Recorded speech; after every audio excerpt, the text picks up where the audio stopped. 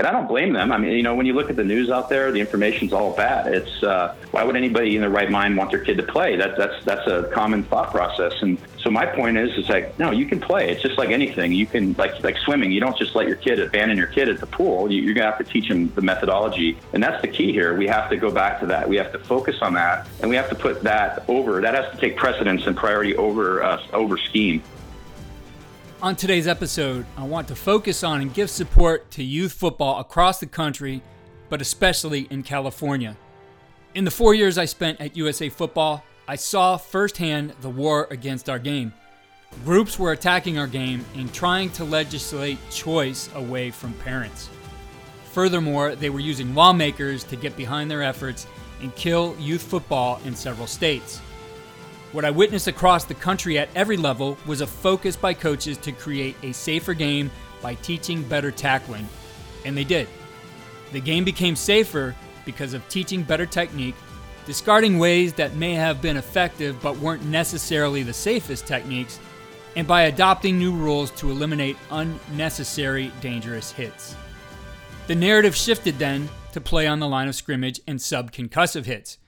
Fortunately, coaches were working on the line of scrimmage play and better methods prior to this. Then the pandemic hit, and all of the discussion essentially stopped. It seemed they were going to leave football alone, but those groups will never stop. They are well-funded and have their own agenda. They are attacking California first, right now, and if they are successful, they will continue. New York would probably be next. Then they will move the attack along the coastal states to the middle of the country, and finally the South. If you give someone an inch, they will take a mile. Taking away some today will set a precedent to take away more tomorrow. The answer isn't to remove tackle football and focus on flag. While flag football is a precursor, it is not the same as tackle football.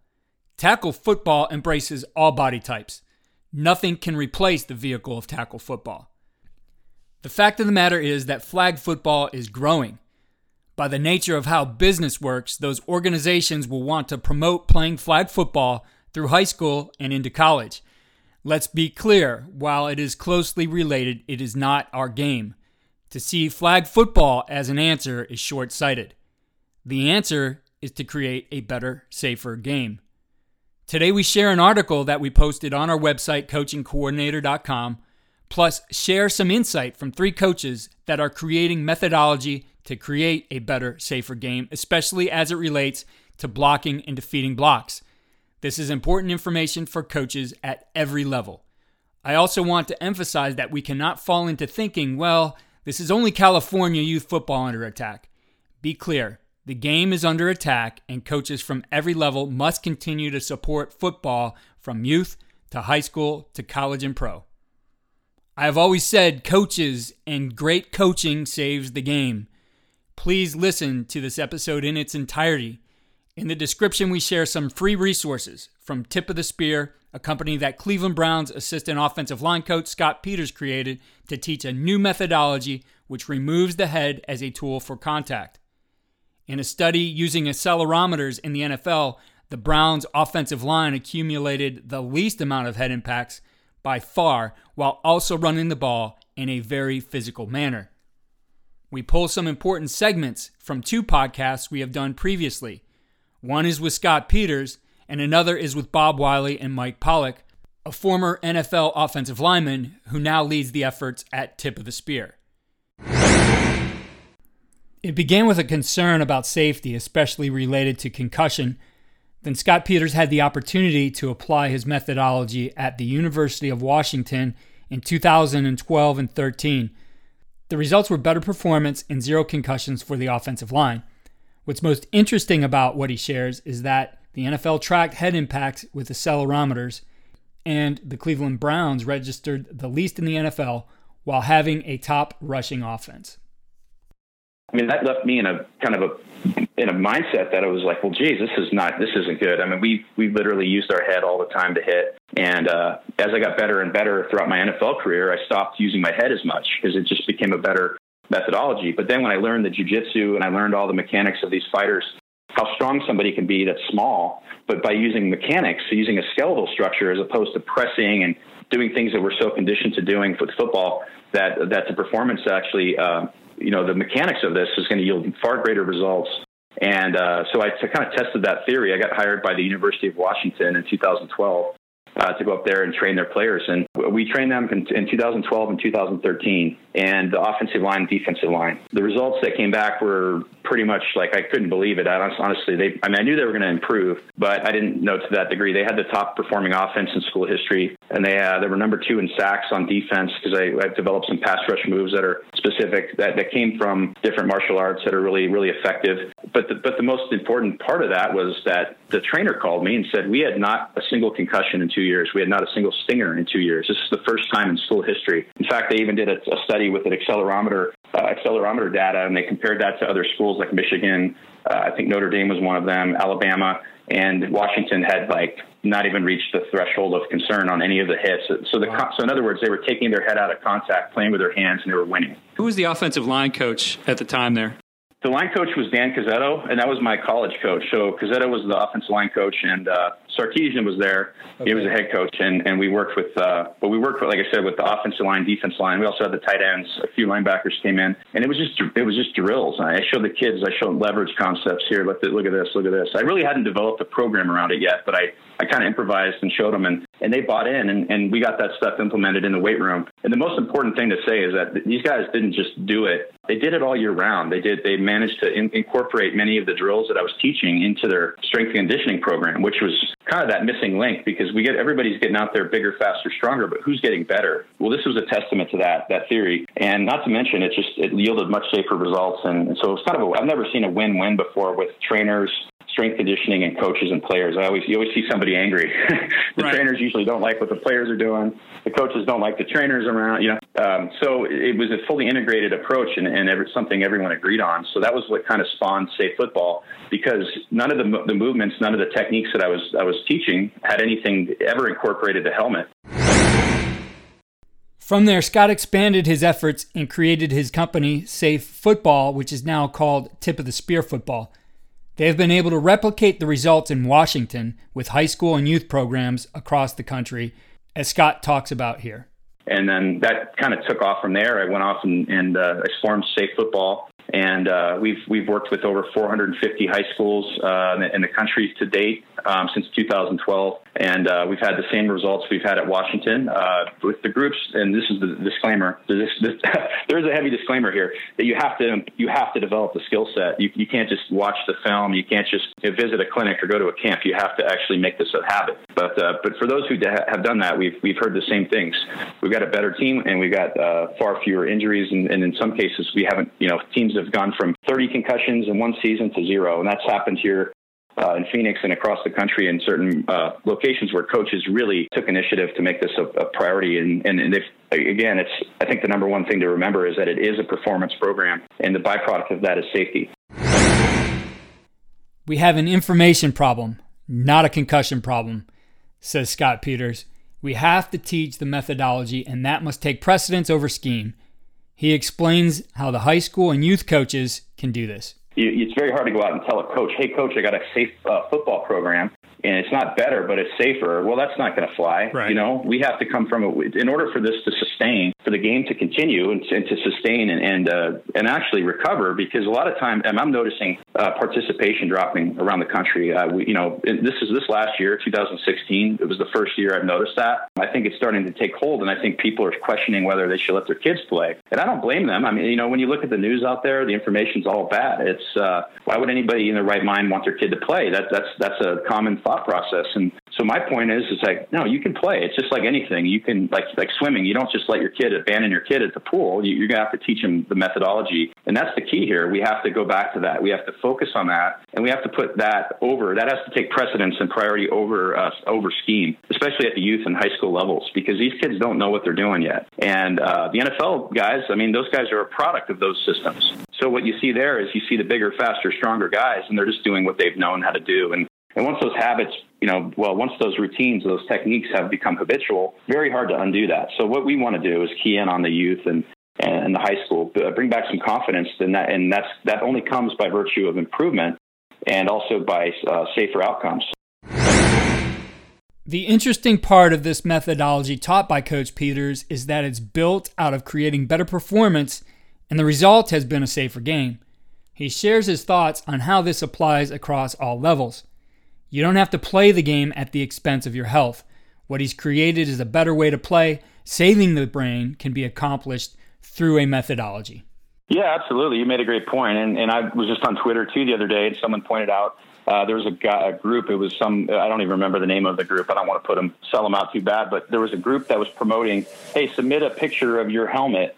And whoever has the most battle scars wins. And so it's promoting like these scars on the helmet. So it's basically promoting who's hitting with their face the most or their head. And I'll equate that to like bragging about, being poor. Who's more poor? I mean, I don't understand it. Why would you want to pay more at the cost and the expense of your most vital organ, your brain, when you don't have to? And so the key is that, what I'm suggesting is, I'm not suggesting that the helmet can't have a role in it. The helmet protects you. But to me, it's more like an airbag of a car. You're not going to I got a great airbag, so I'm going to drive like an idiot. I want to be a skilled driver. I want to execute my job, and I want to do it at the least cost to me. And that's really the way we need to think. And in fact, that's a more productive way to play, and that's a more effective way to play because you're performing at a higher level.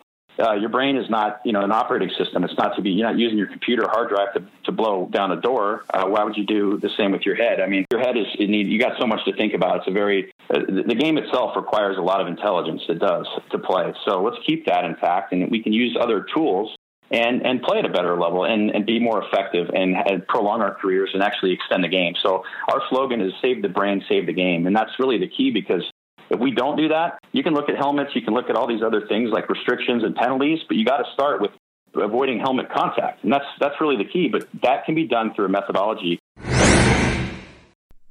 Mike Pollock talks about a proactive approach to teaching skills that create confidence and ultimately a safer game.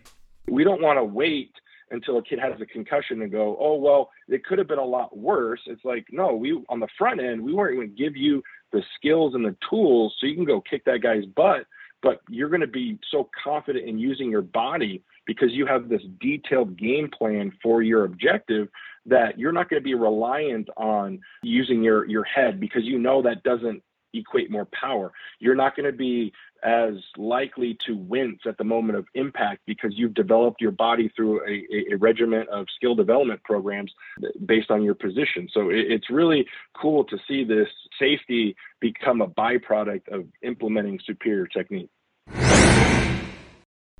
In this segment, Bob Wiley talks about how putting the body in the best position allows you to create better performance.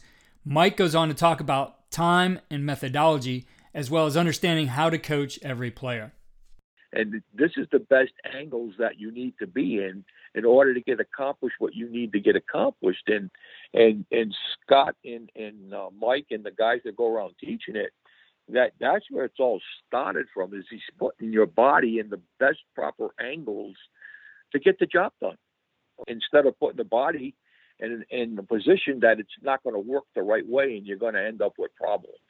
Exactly. We try to defeat the current trend in coaching where, obviously time is the most precious commodity and there's never enough time at any level of the game to teach technique and to teach players. And so what often happens is, what often happens is coaches end up teaching a singular method and trying to create a bunch of robots and then get frustrated that a player or two or three players aren't fitting the specific mold. And so like the success that the Browns have had, the success that we've had over the years at various levels in terms of performance and player safety, it really comes down to players and coaches understanding what we call our principles of contact. We use an acronym called BLAST and use a skill development model, but it's really about teaching players how to best utilize their body, put them in positions of strength and let them do what they do well. Because you look at the Browns, like they're both of their guards are really some of the best in the entire league. You got Bitonio on the left, Teller on the right. But if you looked at them in street clothes, they are very different bodies. They have different strengths, different weaknesses, but they understand how to maximize every ounce of power that they can generate for their objective. And that's kind of our biggest goal is providing that detail that we don't believe was in the game previously. In this segment, Mike Pollock shares what he's witnessed as he's traveled across the country working with high school and youth programs. He points out that this is about teaching superior technique. The result, as we've seen with the Cleveland Browns, is both performance and safety. I mean, one of the coolest things that I've witnessed over the many years of doing this now is every single place we leave, whether it's a youth clinic, a high school clinic, whether we're working with NFL coaches or NFL players, like you see that light bulb moment in their eyes where they're like, I just learned something I didn't know before. This is going to help me so much better. And they all walk away going, this is going to be the future of football. And it's really exciting to be on kind of still like the precipice of it, but just eternally grateful for having left football, kind of being burnt out of it mentally, physically, to have this passion reignited from this program that Scott started. But it's only like information is only good if you can implement it and it's effective. But when you're preaching a message around safety, I like to joke with coaches. It's like if I came to your door knocking on it and I was trying to sell you a minivan, like most coaches, even though they're practical, I grew up driving a minivan, but most coaches aren't going to be excited about driving a minivan. You're like, yeah, it's safe. But if you showed up with a sports car, if you showed up with one of the cars Bob's driving around in, like they're going to be jacked up, excited to jump right in for a test drive. And that's what we're showing them. Like we're showing them techniques and skills that sports performance. We're going to optimize it higher than it's ever been in this game. And it's going to yield safety benefits. And we're seeing both performance and safety at the highest level of the game because that's proof right there that this is the future of the game, and we're going to keep going full head of steam and forward. And we've had people try to poke and pull apart what we've taught, and we just continue to get more support in our corner from medical professionals, strength and conditioning experts, people who understand the body to even greater degree of detail than we do, who are all signing off on the science behind what we're teaching. But again, if it makes it safer and it doesn't make football better, doesn't make football players better, then most people aren't going to use it. So that's why we're leading with performance, and the safety benefits will continue to follow. We finish up with Scott Peters' thoughts on how coaching saves the game. Who is coaching these kids? And it should be taken very seriously. And I get it. You don't have to have played in the NFL to coach somebody. You don't have to have played at any level to coach somebody. You have to be somebody that comes with a mindset that I want to learn the best and most effective and appropriate tools for coaching. That information exists. To finish off that last segment, that point about, it's really not a concussion issue. It's an information issue. Right. Information exists. It's out there. We provide it. Others are starting to provide it.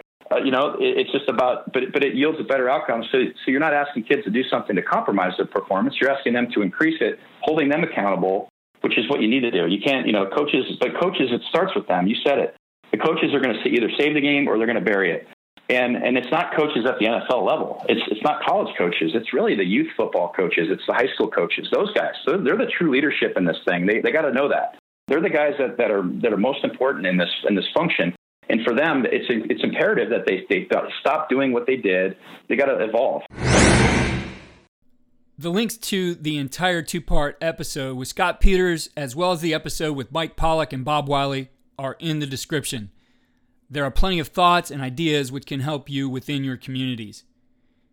Please be proactive in your approach. If you're a college coach, find a way to support the youth football leagues in your communities. If you are a high school coach, lead the efforts in your community. You are the glue that holds it together. You can be a force for change and in ending the threat against our game. If you're the youth football coach, know that there are experienced coaches in your community at the higher levels. Reach out to them and learn how you can better teach and coach your players. All of the results behind this fight will come with great coaching. We need medical experts, sports scientists, strength and conditioning coaches, and equipment manufacturers to play their part. But remember, coaches save the game. Thank you for listening to our podcast.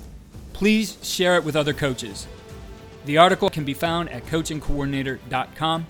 Also go to coachingcoordinator.com for enhanced show notes with links to related episodes, resources, articles, and with our winning edge takeaways detailed in text. Also sign up for our free weekly tip sheet, which highlights the best ideas from the previous week, trending episodes, and featured resources. please speak up for California and give them your support on Twitter at SaveYouthFBCA. Again, that's at SaveYouthFBCA. Follow me on Twitter at Coach K. Grabowski.